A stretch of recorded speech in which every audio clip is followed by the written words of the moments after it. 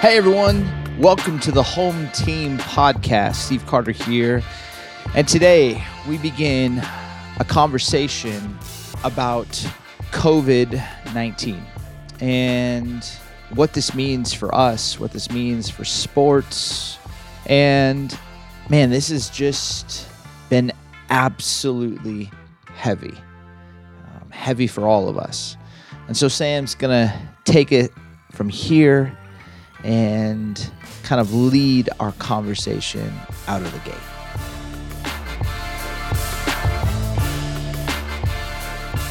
All right, so we are back with another episode of the Home Team Podcast. And it's an interesting week, interesting setup. So we are all in Phoenix, but we were all at different locations. Sam, you want to talk us through why? I think everybody knows. Everybody has to talk us through. It's coronavirus is affecting everyone. Okay, hold up. Let's be honest, though. Sam, and maybe even Steve are both like, all right, we'll come back to your closet. I was like, don't come near my closet, fools. Okay? Don't throw me into that. Don't throw me into that. I am not getting the Rona in the name of this podcast. Hey, Sam's been traveling. Steve's all over the world. No, thank you. I'm going to pass. No. It was crazy because Steve, you were supposed to come to Chicago. I was. You were supposed to come to Chicago on maybe Saturday or Sunday or so. Me and you were going to be together and then record, dial Sam in. And then Chicago got shut down. And so you could no longer come. And I was like, nah, nobody's stopping me. So I booked a flight. My wife, my kids, we took the first flight out. We figured there'd be less people at the airport. It was like a wasteland. Nobody was there. And we came to Phoenix. We tried to I had my hood on so nobody would see me. And then we got here. And then I took a selfie and sent it to Steve and Sam. And Sam, you freaked out. You're like, what is going on? I was very confused, okay? Sam, for everybody who doesn't know, Sam is a bit of a hater, okay? So yeah. As loving and kind as Sam Acho is, every time I told him, why wouldn't you want to live in Phoenix? He's like, I like it warm. My wife likes it warm. The kids need to play. We're stuck inside. I'm like, I know a place where your children could enjoy their childhood. Imagine that. And so when you sent that picture, I was like, is this one of those times as a friend, a loving friend, that you say, I told you so, I'm right, what do you owe me? Or do you just keep it cool and say, what's going on, Sam? No, you take full credit because you and I called this and you just march around the house screaming, vindicated. Yes. We called this, Acho. No, the Lord spoke to me. God, it wasn't y'all. God he uses people, but it's fine. Oh my gosh. All I know is that I'm here and I'm glad to be here. And all I know is this. I straight up, I'm no joke. I was kind of just doing my quiet time and not even quiet time. It was after the last podcast. And I almost got stranded in Phoenix. I guess 2 podcasts ago, I did get stranded. My flight got canceled. I was supposed to get back home to see the family. I didn't. I ended up staying at a hotel and just resting and chilling. And I just had some real quiet time. And then these annoying voices, Sam and Steve, in my head were like, come to Phoenix. I was come to Tell Phoenix. Us more about these voices, Sam. Nah, man, these are different kind of voices, man. They were like, you got to come to Phoenix. It's going to be great. Your kids, yada, yada, yada. And I couldn't get out of my head. And so finally I'm here and we are together, but we're not because this virus is trying to hate on us and it will not. I refuse. Yes, I am washing my hands. Yes, I got on a flight. I wasn't supposed to. Governor Pritzker from Illinois, I'm sorry, but I had to be here. Okay, but be honest, you guys, because I'm very curious, especially I feel like sometimes when you work in an industry, like we all work in different but somewhat similar industries, you start thinking, and maybe this is just me, like, okay, those are kind of the rules, but I don't really know about, you just develop this skepticism about rules for masses. And maybe that's wrong to say, but in the beginning, I was like, okay, they're saying that everybody and then something shifted for me. And maybe it's because we live in New York most of the year. And I started seeing through the experiences of our friends who are still there, that it's apocalyptic end times sort of feeling. And watching Governor Cuomo's press conferences every morning, as great as he's been, has been very eye-opening. So there was a shift for me from, this feels like it might be bad, but is it just the flu sort of thing, to hold on, is the world ending? Yeah, I found myself on a phone call with some doctors in Texas who were basically running like this incident command post, and they were talking about the difference um, between the normal flu and COVID-19. And they were talking about the importance of flattening the curve and protecting the surge of people getting into the hospitals, and how we just literally had to be responsible. And then I was like, yeah. And then they said, because of the spreadable factor. And they started talking about that. And it all made sense why the NBA shut down, why the NCAA shut down, like just in the canceling of these seasons, because it's like 3 times, like the normal flu, they say you'll pass it to like 1.2 people. But with COVID-19, they're saying high 2s, low 3s. So that means like the spreadable factor is that you will spread it to at least 3 people, who then will spread it to at least 3 people and at least 3 people. And all of a sudden I realized like, oh my goodness, now you can see the Italies and what's happening in Iran, in France, and in China, and now in like a city like New York. And then when you look at like Times Square and it's a wasteland, and you're like, what is going on? I mean, so yeah, it hit me a couple weeks ago where I was like, this is bigger than I want to give it credit for. Yeah, we've been self-quarantined for the last, I think this is day 13 now. And for Does that me, mean we can hang out tomorrow? 14 days, right? Come on, that's what they said. No. Right? We're on when I think it was Trump that threw out the July August thing a few days ago. I was like, excuse me, what? July August. I knew it was serious, and maybe this is cynical of me, but I knew it was really serious when they shut down March Madness and the NBA and all these big events, because again, this is a cynical take, but over the years of working in this industry, it's like at the end of the day, money controls everything, right? Like they're going to do whatever. It doesn't matter if it's a college sport or a pro sport. There are so many dollars involved in this kind of stuff, and especially with TV money and contracts. I mean, you think about CBS when they've got golf and March Madness are their 2 big things during this time of year, and those are both just gone. I was talking to people the other day within the sports entertainment industry, and they're on the cusp of layoffs and just, crazy stuff in a week. Like it just happened like that. And once I realized they were willing to lose that much money, I realized what Governor Cuomo and other people have been saying recently, that this is no longer about finances or the economy. This is literally just about the value of a human life. Yeah, it got real for me. I think oftentimes in the professional athlete realm, it seems like a lot of things in the outside world don't affect us. So, look at the people who are talking about a recession. Well, it's a bunch of guys signing contracts right now. So recession, I was like, I'm good. You know what I mean? Like people talk about that. People talk about stuff on the news or politics. It's like we have our own sanctuary in our own arena. But this was different. And I realized it when obviously NBA shut down, MLB shut down, soccer shut down, hockey, everything shut down. And I was like, okay, that's kind of a big deal. But stuff was still open. Then obviously you see different states put in these shelter in place orders. And I said, all right, cool, but you could still get around it, right? You could still get around it. I'm going to go, like I was working out in Chicago with my trainer, and it's like, we'll go to a park, we'll be fine, we'll keep our 6 feet. We were doing it. Then all of a sudden it was like, nah, y'all got to shut down. And so it was like, okay, this is serious, this is real. And then it became real when obviously you have young kids, and the statistics say that kids aren't, it's not fatal. It's not going to be fatal for kids. But then you think about how they could spread it to whether it's grandparents or older people. So you start hearing coughs and stuff. I started hearing that from my kids, and I'm like, okay, like hopefully you're not sick. Number one, even if you are, by the grace of God, you're going to be fine. But what happens if we are moving around? Let's say you're going to a store or whatever, and there's an elderly person in the vicinity. Now you spread it to them. I was at a Costco a couple of days ago. And apparently, so this Costco, it was in the Arizona area.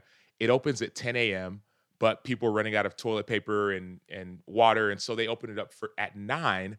but there was a line that opened up at 8 for anyone over 60. And if you're under 60, you could wait in a different line that people apparently had been waiting in, even the 60-year-olds, since 4 a.m. for these items. And so for me, it became real when I got to that line. And not only did I see that line was like probably like at least a half a mile long.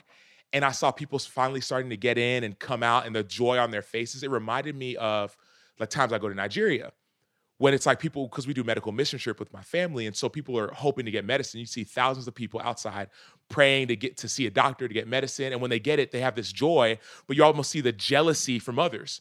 I remember seeing this guy in not only jealousy, but you also see a little bit of it's almost like an emotional fatigue as well as this sense of angst amongst people. There was this guy who came in and I was already waiting for like an hour.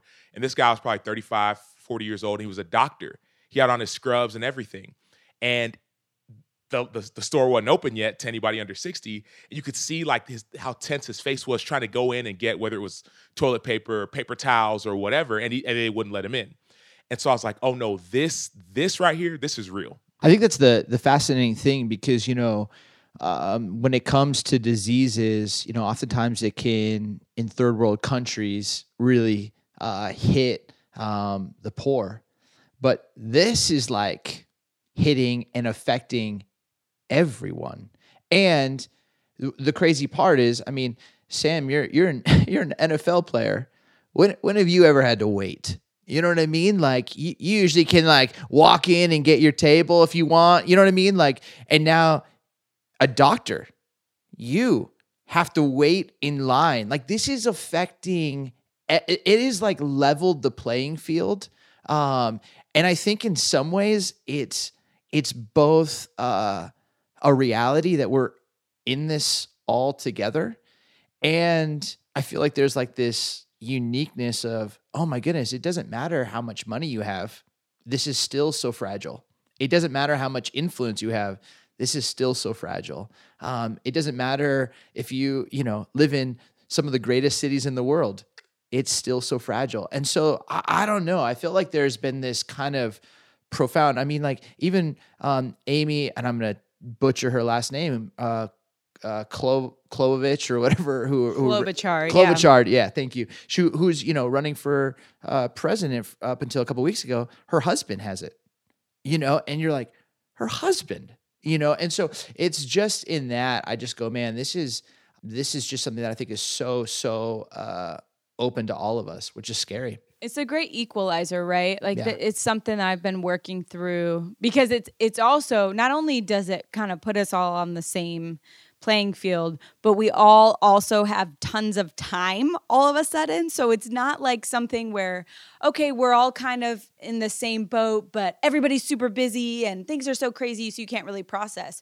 We have a lot of time, some of us for the first time in years, to process our own lives. And that's something that I've been working through recently. It's like your identity in so many ways is, if not taken away, it's threatened, right? Like if your identity is even remotely in your work or in your relationships and friendships or your ability to, so this is just a personal story because I think it's kind of funny and how pathetic it is. I hadn't bought a car in a really long time, and I bought a car 2 weeks ago. So like right before all this happened. And to be honest, all I've had for a while in Phoenix is this old 56 truck that like barely runs. And I mean, literally barely runs. No AC, no heat or anything. And I was like, you know what? I'm going to treat myself. So I get this really nice car that was too nice. Like I probably shouldn't have gotten it, although I really do like it. We might need a sponsor. Give us a name. We might need a sponsor, man. Come on, we're about 0 for 5 that right now. But the best thing about it was I drove that car home, and there was probably a little bit in me that was like puffing up a little bit, like, wow, hey, I'm gonna go to my typical Walmart trip. It's gonna feel a little bit different this week, and then the next day, everything got shut down. And it was like, where are you going home, girl? like I'm not around town. And what I realized is, what was it in me Wow. that even desired that. When I bought the car, I wasn't like thinking about that. Like, wow, I can't wait to go out and show people my car. Like, there was no thought in my mind that processed that. But then when it was stripped away and it was like, well, you're not taking your car anywhere. And you're not even going to wear real pants for weeks. It made me start questioning and thinking through, like, why do I buy the things I buy? Why do I focus on the things I focus on? It just started stripping away things in a way that I think is actually super healthy. It's scary. And it gives you that like angsty feeling, if you will. And I think for a lot of us who either have money in the stock market or who have jobs who depend on this all going well, I mean, Steve, I guess people are always going to need salvation, so you should be good. But Sam and I kind of need football to go. And so there is this threatening to, at least personally, I'll say for me, parts of my identity that were attached to external things that maybe I didn't even realize.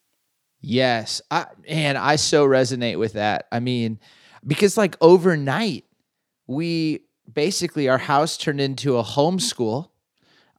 It turned into kind of hiding in one room where we could do podcasts, where I could film sermons, where I could do Zoom calls. And so it's like an office, a homeschool. Like now when you thought you had time, like my wife is like doing so much. I mean, and then there's like this amazing gift when work is like done and I'm not able to travel. It's like, hey, let's just hang out, and family game times and like playing in the backyard or, going on a hike. And all of a sudden I'm thinking to myself, this is both so fragile and so scary. And yet what a gift. Because there's no way any of us, or at least myself, would have chosen to slow down. And it was like, God was like, slow down. And then I think, in that, I get a little like stir crazy. I get a little only child-ish, like where I'm like, I need my space. Like, what am I gonna do? And then you start thinking, okay, well, how am I gonna numb out? I can't travel. I can't go anywhere. Like, what am I gonna do? I can't go buy concerts or like games to go. Like, what? And all of a sudden, it just starts, like you said, Sam, stripping away at some of these little unhealthy patterns or these little pieces that maybe we were attached to that we were unaware of it. And it just allows you to kind of embrace the present in a way that I don't know if I would have been able to without COVID-19. Yeah, it's almost as if, so I just remember being in Chicago and the shutdown started little by little. First it was, you hear from the president, 100 people, then 50 people. Now it's no more than 10 people in a room. And I mean, every day things change. And then then it finally got down to only the essential things were open. So for example, like if you're a gym, you're getting closed down. No matter what job you have, unless you're a doctor or a nurse, or you work at a grocery store, you're getting closed down. And so I think for me and for I think a majority of the world, not only the United States, the world, it's like not only does the world go down to the essentials, but like you go down to your essentials and what's important. And it's like all you have. I mean, for me, it's like my family, like relationships. I just wonder people who don't have loved ones in their lives, who go to, whether it's bars or clubs or whatever, that's where I go to get my escape. Like, what do those people do? It's like you think about like why God gave Adam Eve.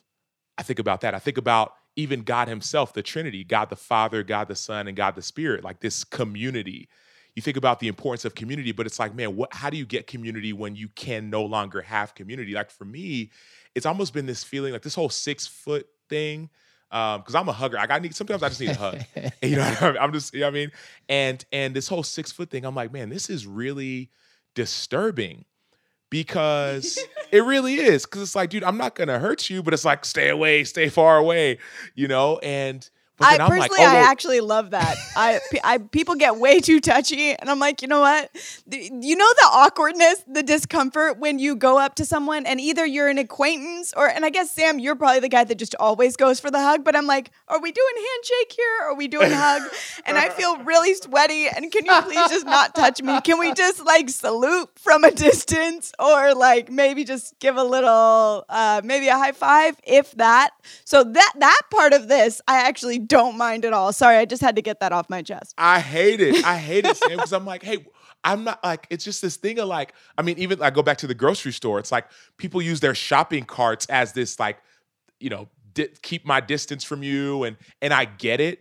And I get it, even though I don't, because some of the doctors have said it's no, you got, being with someone for 10 minutes in the same area, whatever. But anyway, why are you trying to touch everybody, Sam? I'm not. I just don't. It's just like, bro, I'm not gonna hurt you. I can walk by you. You don't have to like move away, move far away. But anyways, just seeing that, it's almost like this thing of like, man, like social distancing. I never realized the importance of like the social fabric that you have, whether it's in your family or at your job, or your interactions with people on a day-to-day basis. Like I never realized how important that was to me. And now that it's gone, it's almost like everyone has to transition to a new normal, not only within your social interactions, but also, you talked about it, Steve, like now we're teachers, we're teaching our kids. And now we're also trying to figure out work and how to still be effective and productive while we're at home. But then also the third piece is we may never get this time back. I was talking to a friend. They're like, man, like 2 weeks off or 4 weeks off or 6 weeks off of work, I may never get this back. I'm going to maximize it. So it's like everybody has to make a huge shift into some almost like this unknown and uncharted territory. Like Sam, you moved here to Phoenix for a number, for the off season, but you have no gym. Like you're a player. Like, do you have to go buy weights? Like in work out at home? Like what's like? No, he's on that Herschel walker, just doing push-ups and sit-ups right in the living room, using his kids. Walter Payton running hills. No, I'm so serious. So like the last 3 days I've spent going to different gyms or places to try and find equipment, and everything is sold out. Everything's I'm a guy who's like, hey, during season I'm gonna grind, I'm gonna train. Off season I'm chilling. Like I'm hanging out with if I'm traveling, I'm chilling. But when I grind, I grind. And so for me to go and have to find weights or buy weights, that's never really been my thing. Everything has been sold out. And so by the grace of God, the guy who was training me, he actually let me borrow some weights and borrow all this equipment. I bought like a bench. And I'm like, dude, I'm actually like a real football player. This is crazy. I bought I'm buying this stuff. I'm like, I didn't realize that, But anyway, and I'm going to be in the backyard of this Airbnb and that's what I've been doing so far. I've been like just training, using the kids as weights at times, which sometimes you got to do, and or using bands or whatever to try and stay in shape, because sooner or later we're going to come out of this, and you got to come out better. You want to come out better. In my opinion, like the only way we win is coming out better than before. Whether physically, spiritually, emotionally, you got to come out better than before. Yeah, I like what you're saying about even going back to the basics in lifting and in preparing, and because when you mentioned I think you said something about the essentials, like getting down to the essentials, like the essential jobs, right? The people who are actually needed in society. I feel like I've been doing that personally over this last week. Like even when I think about planning out my day, like what are the things that are going to keep me sane? Like what are the things that I was created for? Like, okay, I know every day I need to read something. Every day I need to listen to some music. Every day I need a little bit of time alone. Every day I need to get outside. Every day I need to move my body. I need to eat healthy. Like literally getting back to the essentials of what we were created for. Like I need to connect with another human every day, whether it's on FaceTime or whatever, I need to serve someone in some way every day. I just think in so many ways, and again, this isn't to say that this isn't a difficult time on a variety of fronts. I mean, shoot, I'm in the middle of contract negotiations. So if you think there's a bad time for contract negotiations, this would be it. When the company's just bleeding money, like that, not the best. So I'm not saying that that this is all, happy times and everybody just gets a little break. But I do think in some ways it stripped away the distractions, because you're not just like going through the motions right now, because there are no motions. There's no muscle memory of this. Literally no one on earth has been through this scenario before in this exact way. So but that's also reassuring, is knowing that we are literally all in this together. But is that reassuring though? Is it? I mean, I mean, because for me, it's like when I hear we're all in this together, it's not real. It's more scary than anything. How so? It really is, because it's like, because I want a guide. I want somebody who's done it before, who can walk me through, give me the 10 steps on how to execute and get through this process, whether it's being quarantined or like teach me what to do and show me what to do. And so like the fact that it's affecting everybody, for me, that doesn't really bring me comfort. Like for me, like what helped me a little bit was, so it actually, when I was released a couple months ago in Buffalo, and I didn't know if I was going to play again. I had a couple injuries. It was like, I turned 30 and everyone was like, you're old. And I'm like, guys, I'm come on, And so like, me, my wife and the kids were in a hotel in Buffalo. We thought it was going to be 2 weeks. And we ended up because usually, a couple teams were like, hey, we're going to sign you, stay ready, stay in shape. And I was, and that 2 weeks turned into 2 months of me just being by myself at this hotel in the middle of nowhere, in Orchard Park, I think. And that was actually a really good time for me, like, because once again, everything was stripped away. I was no longer this big bad football player. Like I'd been released by the Bills, so people who saw me, they're like, "Do you play for the Bills?" I'm like, "Yeah, I used to, maybe not anymore." And it was like so I was just a guy. I was just a guy with no job, didn't know what my future held. I honestly felt like God was even like moving me out of football to something new, and so I was a little bit confused. And so like for me, that experience helped prepare me for this. But the fact to say that we're all in it together, that doesn't bring me comfort. That almost is a little bit scary. It's like, man, like nobody knows what to do. It's interesting because I hear that, Sam, and I keep thinking, man, like how much we literally need each other, and almost like I need like the very best of each other. And when Ponder's talking about like those essentials, like the desert mothers and fathers, they called that a rule of life. And it was literally like, hey, here are like the 6 or 7 practices that we are committed to. And if we literally like live into these practices, we're going to bear the best kind of fruit. And I've just been thinking about that because the first week on this like shutdown, it was more like the COVID-15 because I just gained 15 pounds just like eating. I was like, oh my goodness, I don't know what to do with my life. It total was escapism. And then it got to this point, like just, as you and Ponder were saying, like, okay, what do I need to be healthy? And I almost had to create like this rule or those essentials to kind of say, yeah, I gotta at least go on a hike, and I gotta write, and I gotta spend time in the Word. And I just began to make this list that just allowed me to offer my very best to my neighbors in the most social distant way, but it's this weird spot because you're right. None of us have ever been through this before. This is so unique.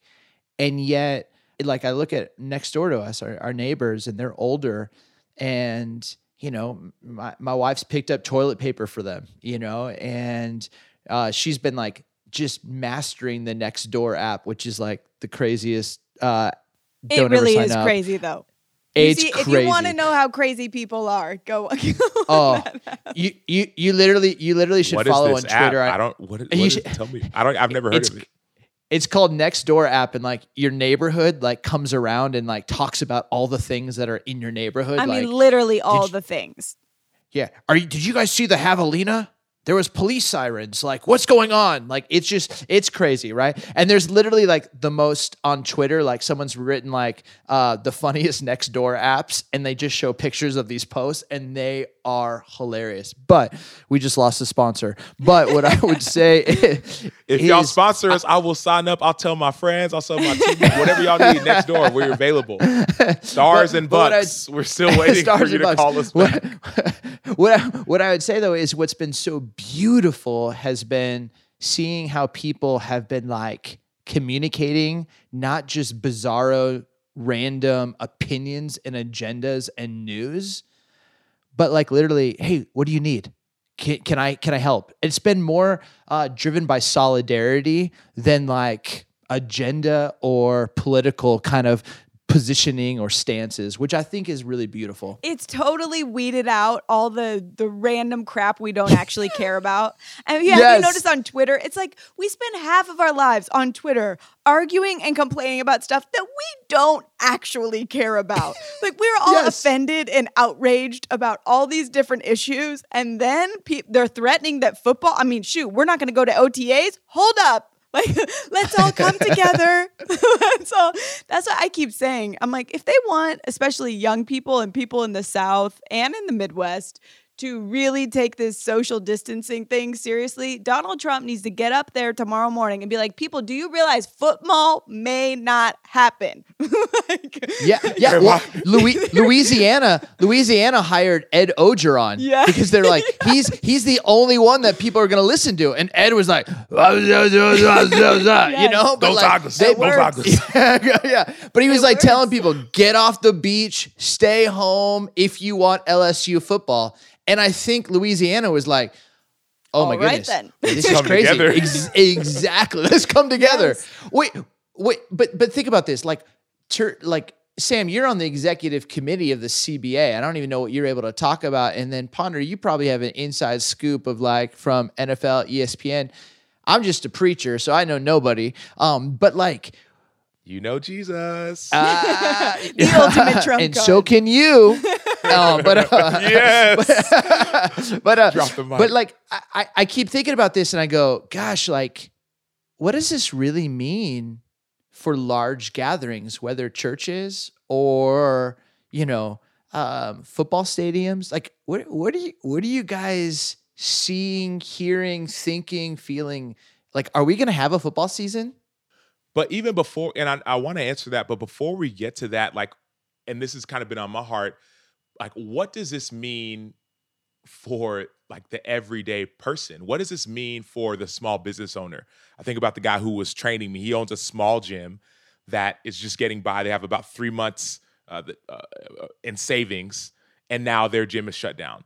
Or what does this mean for, one of my buddies, he does construction here in Phoenix, and his workers need this work. If they don't have this work, they can't pay the bills. Like, what does this mean for, like, because I can feel, like, you go to the store and you feel the anxiety, like you could cut through it with a knife. Like, what does this mean for everybody? I mean, like, Sam, help us. No, that's the problem, is nobody really knows. And I think that's been the hard thing about following the news and trying to listen to the facts that we do have is, and I'm not blaming them for this. There's just because there's so much unknown and so much unfamiliarity with this whole thing. It feels almost impossible to like put a date on anything, which almost makes it definitely makes the anxiety and the angst and the uncertainty so much greater, and the stress, because it's not like you can be like, okay, we're all going to be home for 2 more weeks. Because I think a lot of small businesses, obviously it still wouldn't be ideal, but if they knew, hey, in 3 weeks, we're back in action, you can get into emergency funds, you can take out loans, there are things that a lot of these companies could do. I think it's this long-term uncertainty that now has everybody freaked out, because for friends of mine that own salons and things that are dependent on people being out and about, and who's getting their hair done right now? Like, where are you going? Like, there are very basic things like that before you would have thought of if you started a salon. Nobody is thinking, well, you're not going to have clients. Like, people are always going to be needing a haircut or needing, these basic services. But what we're realizing in this scenario is even things that we maybe thought were essential aren't actually essential. And so all these people who created businesses based off of this now are thinking, what in the world am I supposed to do? And we know people already who have started laying people off. I mean, the whole thing is horrible in so many ways. And that's why I want to make sure like I'm not making light of it. Obviously, there are some positive things that are coming out of it. And I think that's what I've been trying to focus on, just because you can get down that spiral, right? That like life will never be the same, and it won't. But once you let yourself go down that spiral of negativity, I think that can get dark. And I also am concerned about people's mental health during this time of isolation and being trapped in your thoughts. But Sam, to answer your question, I don't think anybody has an answer to that question. I think that's the hardest thing about it, is outside of telling people like we need to come together and help each other out. I don't know. And I think that's what everyone, I mean, even haven't you watched the press conferences? Like even the people in charge, these genius, like scientists, research, doctors, all this stuff, they're like, look, we don't know. So if they don't know, shoot, I don't know either. We need to get Dr. Fauci on our podcast. He the only one that knows but seriously, it's like what do you tell someone? Like what do you tell someone? I Steve, what would you say? Well, I mean, I think that there's gonna be a moment that even today, I think just breaks my heart. Like 200 people in the U.S. alone died to COVID-19. So 200 is the most, and people are saying this hasn't even really tipped if we are on scale with Italy. And that's probably, people are saying somewhere between kind of like 10 days out, and which is only going to push a bigger surge on our hospitals.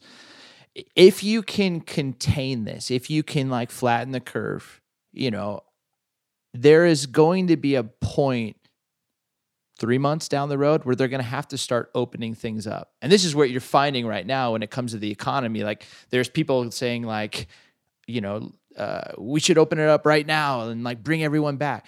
There's got to be a tiered system. And this is what economists are talking about right now, that they're going to slowly but surely like open up more things. But I'll tell you, the last things that are going to open up are the large gathering spaces, which is going to affect mega churches, which is going to affect concerts, which is going to affect large sporting events. That's going to be the last thing that they can open up.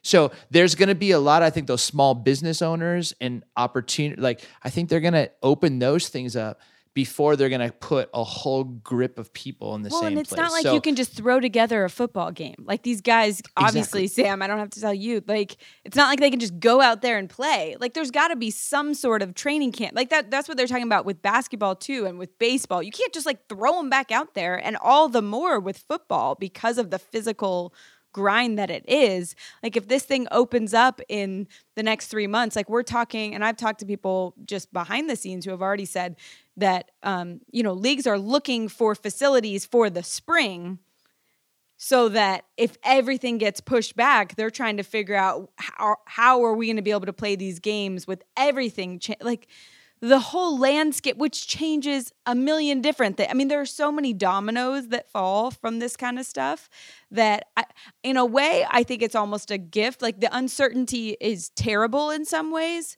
but it's also, I've thought about this in my own life before. Like if I actually knew what was coming, like would I be able to cope? Probably not. So sometimes maybe some of the unknown is actually good. Well, even with South Korea, they're playing baseball right now, but there's no fans and they're all wearing the masks, So it's like you did like the Bane face. No one knew who I was until I put on the mask. Yeah, just wanted you to know what it looks like. But like, I just keep thinking about that. Like, can you imagine, Tom Brady suited up for the Tampa Bay Buccaneers? Versus no, I couldn't imagine that alone. Versus the Las Vegas Raiders, and really, it's like just 20 some people on a field with some noise being pumped through the speakers. Like it's, and then everyone's tuning in, but it's just going to be so different. Yeah, even if Steve, you mentioned the last things they'll open up are big gatherings, churches, whether it's churches or sporting events. Even if they're open, two things. Number one, I am a player, but if I was a fan, I would be reluctant to want to go to these games just because I'm like, man, what if one of these 50,000, 80,000, or if I'm in Jerry's world, 100,000 people still has the virus? You know what I mean? Like, I feel like, that's one thing that's going through my mind. And then another thing that's going through my mind is just like the whole idea of, if there's nobody in the stands, I doubt that football really is going to be played. Because think about it, like I've taught, you're in meetings with Jerry Jones, some of these guys, it's like part of what draws the crowd, not only in the games, but people watching on TV, is you see a full packed stadium, you see the cheerleaders, you see the scoreboard, you got the everybody, everything going on. If that's not happening, I mean, think about the revenue dollars that are going to be decreased come football season. And so, I mean, even look at the draft currently as we speak. So Goodell has said, hey, that as of today, and this could change tomorrow with COVID, but he has said the draft we're not changing the dates on the draft. It's still going to stick April 23rd or 25th. Well, general managers are pretty upset about that because usually they're in there, they call it their war rooms all together, checking out guys. Even beforehand, they're doing physicals on guys. They can't do that anymore. And so general managers are currently upset. But once again, Goodell's like, I got to keep this show going. It cannot stop. Like the ship has set sail. And Sam, you touched on it earlier, but it's like the NFL is starting to almost not shut down, but slow down. They've closed all NFL offices. Not only every single team, but the head NFL office in New York is now shut down, closed. And so there's a lot of talk. There's probably not going to be OTAs, which is April, May, and a little bit of June, right? The talk has been you don't expect anything prior to June 1. And so obviously people are saying, hopefully there's a football season. Maybe there's a football season. But even if there is a football season, are fans really gonna come? And then also think about it. My pockets are a lot lighter after this, right? People talk about recession, whatever. I don't have all this extra income to go to watch games and whatever. So number one, even if I'm a fan, I'm probably not going to want to go to the game because of the COVID-19. And also number two, even if I would want to go to the game, have you seen the stock market? Have you seen the recession going on, depression? You know what I'm saying? Like that'll get somebody depressed looking at their bank account. You know what I mean? So now you want me to have all this excess income and go to a football game? And no, I'll pass. I need to stock up my wallet real quick. Yeah, the fear factor is huge because all of these leagues rely heavily on like this is the escape. Going to a game, taking your family, like this is entertainment and fun. There's literally no fear attached to it. Like this is where people go to let loose and just enjoy themselves. Now you attach the fear factor and the uncertainty and the I don't know what's going to happen and I can't just relax because I'm worried about all these other people. It completely changes the landscape. And look, the reassuring thing, if you will, is that all this happened. I mean, obviously, there were people who saw some of this coming and there were some people warning people. But for us, for the masses, all of this happened like that. You know, like 2 weeks, all of a sudden, everybody's lives are shut down. So the thing for me that gives me some hope is like, then maybe things can shift back quickly too. I'm not saying like this month, but we have short memories in a lot of ways. You know, I heard Governor Cuomo talking about how after 9/11, everyone was like, no one's ever going to want to live here. No, like New York is ruined, you know, and we've lived in New York for the past 4 years. Like New York was most definitely not ruined. Like it came back stronger. There's such a sense of community there. There was a lot of good. Obviously there was tons of sadness and despair and it was horrific, but over time, everybody came back together. So I am hopeful that once we know more about this, and especially if they're able to get a vaccine, I mean, that's the big game changer, right? Because that takes away the fear factor. There are plenty of things that are scary out there that we still go do, whether it's driving a car or risking some other virus or infection. It's because we have protections in some ways. So once we get that on this, which it at least sounds like, you know, obviously the best and the brightest are working on this, then I hope things could change quickly and we could get back to some of that kind of stuff. But my question that I'm asking myself and my close friends through this time and my family is just like, all right, who do you want to be on the other side of this? You know, like you may not have as much money. You may have, you know, experienced some real loss in a lot of ways. But what kind of person do you want to be on the other side? Do I want to be this like fearful, I don't know about you guys, but for me, it would be really easy to just slip into that. At any moment, all things could go bad, because of the way this went down, that I just want to hold on to hope in whatever way I can. If it's small hopes like wanting the NFL to play, that's a seemingly little thing, but it's a big part of our lives. So I don't want to minimize that kind of stuff either. Yeah, it just reminds me of the whole idea, and this is, Sam, almost in a little bit of a response to what you said. It may not sound like it at the beginning, but the idea of that tomorrow is not promised. The Bible talks about, I think it was a Jesus telling a parable. It says, don't go saying today I'll do this and tomorrow I'll do that.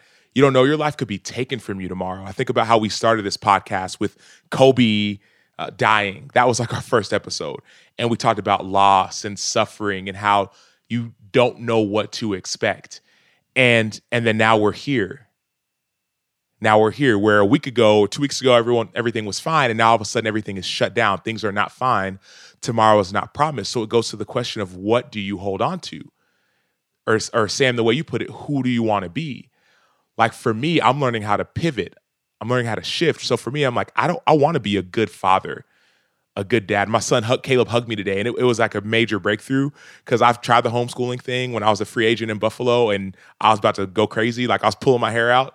And so like now I'm here, I'm like, okay, God, give me some patience and some peace. And like I'm learning how and when to step away, and like kudos to every single teacher out there. But there was a time we were trying to do some reading and some writing and stuff. And I just was like, Sam, just breathe, right? He's going to get it. And I just gave him a hug, and he looked at me and said, you're a good daddy. And I think about, Sam, the things you say of like, who do you want to be? I want to be a good daddy. I want to be a good husband. I want to be a good friend, checking in on people. Like, I mean, there's a nonprofit in Chicago that I worked a ton with. I was supposed to speak at their event in April, got pushed back till June. And every day, every morning from 9 a.m. to 10 a.m. Chicago time, they do a prayer call. And so I actually called him. I said, hey, can I be involved in that? Like, I want to encourage the crew, right? I'm reaching out to different people in different areas saying, hey, how can I be an encouragement to you? How can I help be a light or be a guide for people during a time like this? Who do you want to be? But before you can answer who you want to be, you got to remember, like, who are you like standing on? That song that says, on Christ the solid rock I stand. When everything goes away, I think about college. Sam was getting on me earlier because I'm wearing my Texas Longhorns shirt, Hook 'em Horns. I think about college, playing in the national championship, 2009. We're 13-0. We're playing Alabama. They got Mark Ingram and Trent Richardson and Greg McElroy and Julio Jones, all these guys. And I don't know if Julio might have been a freshman. But anyways, and Colt McCoy, our star quarterback, gets hurt. And he messes up a nerve in his shoulder. He has no feeling in his arm. At halftime, we're looking at him like, bro, we need you. He says, guys, I would love to be out there with you, but I can't feel my hand. This is a guy who had been like 45-3 his entire college career. 45-3, supposed to be a top pick. And all of a sudden, senior year, national championship game, he has no feeling in his arm. And at the end of the game, so everything's taken away. And at the end of the game, he does an interview and he says, on Christ, the solid rock I stand. And so I think about now where we're at, where tomorrow is not promised. And I think we all see that. There's a lot of fear and anxiety and doubt and even anger that's bubbling up. And for me, to answer your question, Sam, like, I want to be a good dad.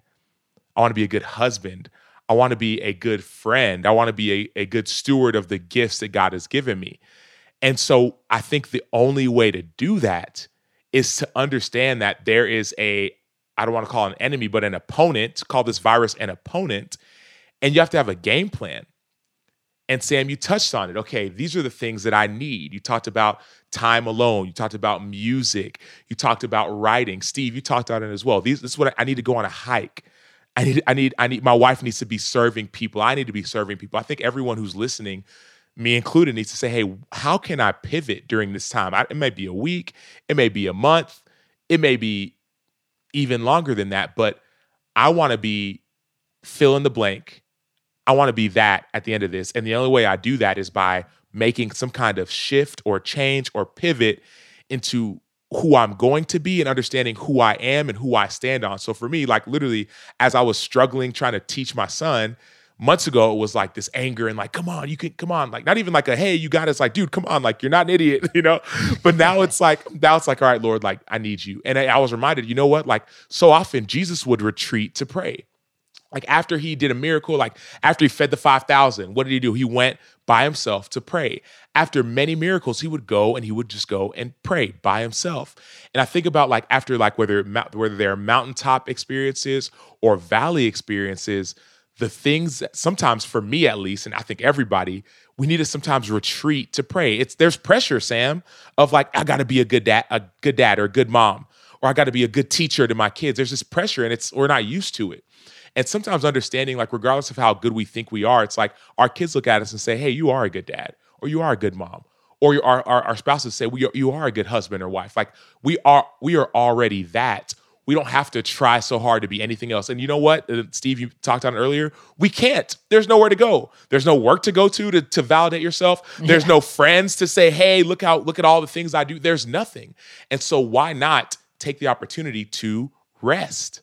Yeah. To rest in the fact that, hey, we are loved, we are known. Take away, I got to be 6 feet away from you, but I still love you. You know what I mean? I'm going to give you, and Sam, from here on out, Sam, we're getting fist bumps. No more high fives, handshakes, or hugs. No, but I'm serious. It's like, I'm serious. Like, but for real, like, how do we love people well? How do you love people well? How do you love yourself well? I touched on it just thinking about it. It's like, dude, like Adam and Eve, like God made Adam, and his whole job was to tend to the garden. Right? Take care, like name the animals, tend to the garden, and worship me. Right? Eve, come do the same. And so think about it. Now all we have is our garden. There's no distraction. There's no work. There's no bars. There's no workout. There's nothing. So why not do what Sam's doing and what Steve's doing, what I'm trying to do? Let's tend to our gardens. Let's almost go back to the things that we love to do, the things that we almost like would repress because we were so busy. I think there's just a great opportunity for everybody to tend to your garden. Acho, I love that. I mean, I think we could have got the organ playing because you just preached a sermon right there. I love that. And but Ponder, when I think about your question, who do I want to be at the end of this? I think honestly, I want to learn how to be present. I think I'm really, really good at living in the past, and not necessarily like former, like that we talked about in previous episodes, but more in the, I feel like the shame of my past sometimes pulls me back there, and I leave the present, or my worry for tomorrow. And I love that verse you quoted, Acho, because I think so often I can just get caught up in, okay, what's tomorrow? Like, what's the next 6 months? And I should probably say yes to this job because I don't know what's going to come. And I miss out on like what this moment offers. And literally, like, the only thing that any of us control is right now, is this present moment right now, how we choose to respond. I do not control the future. I don't control the past because the past already happened. And you think about it, like with David, like and Joshua, they were faithful and present, and they owned the moments, and they didn't know that those moments were preparing them for what God had in store for them. And I don't want to miss moments with my kids anymore. I don't want to miss moments like to say thanks to my wife. I don't want to miss just these moments of being in God's creation. And one of the greatest things about being in the desert here in Arizona is the sunsets. I mean, the sky just gets pink and blue, and I mean, it's so beautiful. And even just at night, just walking out there and just taking God's creation in, I feel like I'm learning how to be present in my own body, present to the moment, and truly, if I'm really, really honest, present to God's presence. And that's what I hope, so that when all the crazy and the good and the beauty and, college football and the NFL and basketball, all of that returns, I hope that I can sit and enjoy it, but still present to the moment that I'm in. Yeah, and I want to be okay even if it doesn't. I want to be one of those even if he doesn't kind of people that, like, I've built up this whole thing, And I was thinking about the other day, I'm like, this is all I've ever done. I literally know nothing else. So let me just put all my cards on the table right there. Like, I've worked in this industry since I was 18. It's what I wanted to do since I was in third grade. Everything in my life has in one way or another kind of connected to this. And seeing so quickly how this all could be taken away, I am choosing, and this doesn't come naturally. This is very much a choice, to just see God's mercy in it. I had to do that, when we almost lost our youngest daughter, and she was in the hospital when she was a few days old. I just remember thinking in the moment, like, this is so terrible. This is so like, this is a nightmare. This is a nightmare. And what I didn't realize in the moment, and she did end up coming through and being okay. But what I realized afterwards, and it took a few weeks for me to see this, was I suddenly was able to connect with people who had been through hardship and struggle in a way that I never would have before. I had a seizure last year, which is just the most humbling of all experiences in so many ways, because you literally lose control of your entire body and are embarrassed in front of all these people, and it happened on a plane. And afterwards, I was able to connect with people. Like, it humbled me so deeply, like to the core, that I was able to connect with people more from that. And what I'm hoping from this experience is this stripping away of all the distraction and all the external stuff. Somehow I can see God's mercy in it, where he's giving me a preview of what, I hate to sound morbid, but what is inevitably coming to all of us at the end of our lives. Like, at the end of your life, it's not like, hanging around a bunch of people and trophies and all that. Like, that doesn't, I'm not saying those things don't have value, but like, at the end of the day, it's just you and God. And it's scary sometimes when you think about it. I get that feeling when it's just me, my kids, my husband, and God. I can't imagine when literally everything is stripped away. And I think a lot of single people are experiencing that right now, where you are actually alone. And when I read stories of people like David in the Bible, and people who were literally alone with God and still trusted him and still believed that he was good and still had hope, I'm so encouraged by that. And I want to see this as an opportunity to like grow those muscles. That is so beautiful. There was a book that came out recently. It was called Upside, and really talking about the upside that comes from post-traumatic stress. Oftentimes we see it as like such the weight of something that just shocks our system, that, makes us kind of fragile and freeze up. And yet this writer was talking about the upside that comes from traumatic experiences.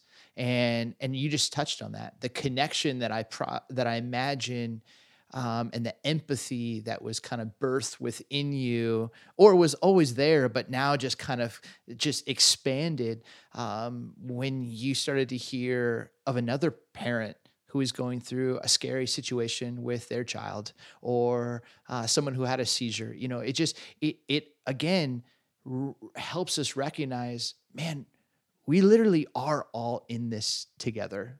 Like, if we make it, I make it. And then at the same time, I love what you said but there's also something deeply, deeply personal, in the sense of, it really is, yes, this communal thing, but individually, like, where do we stand and what do we stand on when it comes to our relationship with God?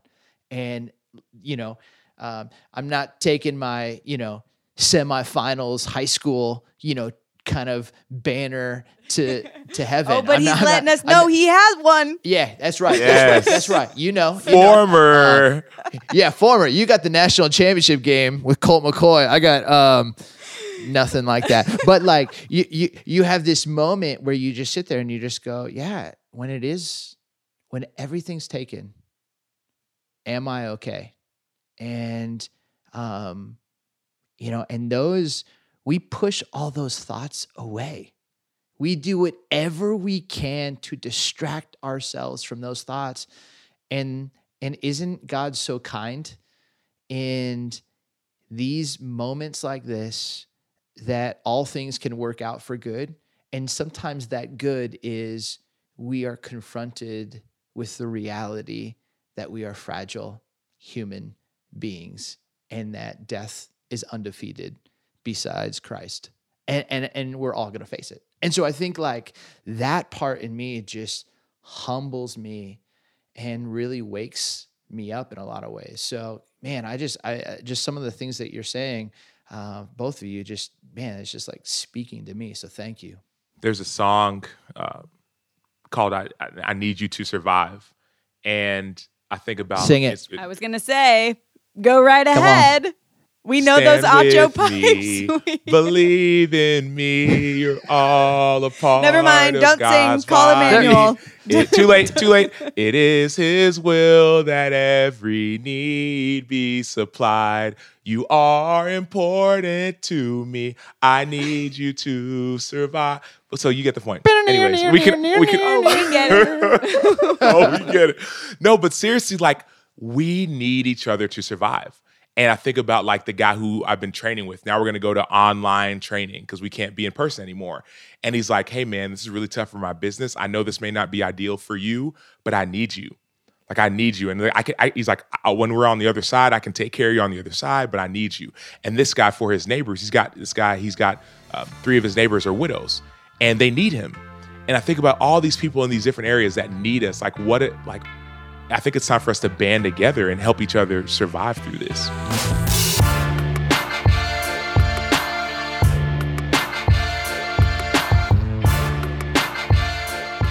Thanks so much for tuning in to the Home Team Podcast.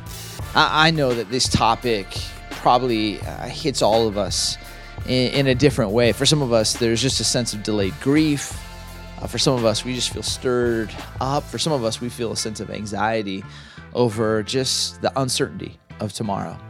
And if there's any ways that I personally can serve you, feel free to reach out at Steve Ryan Carter on Twitter or Instagram, or feel free, you can reach out to us on Twitter at the Home Team Pod, or on Instagram at HomeTeam_pod.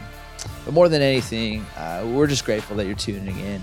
Thanks for subscribing, and whether listening on Spotify or SoundCloud or iTunes or Stitcher, we're grateful. And if you can give us a review, that'd even mean more.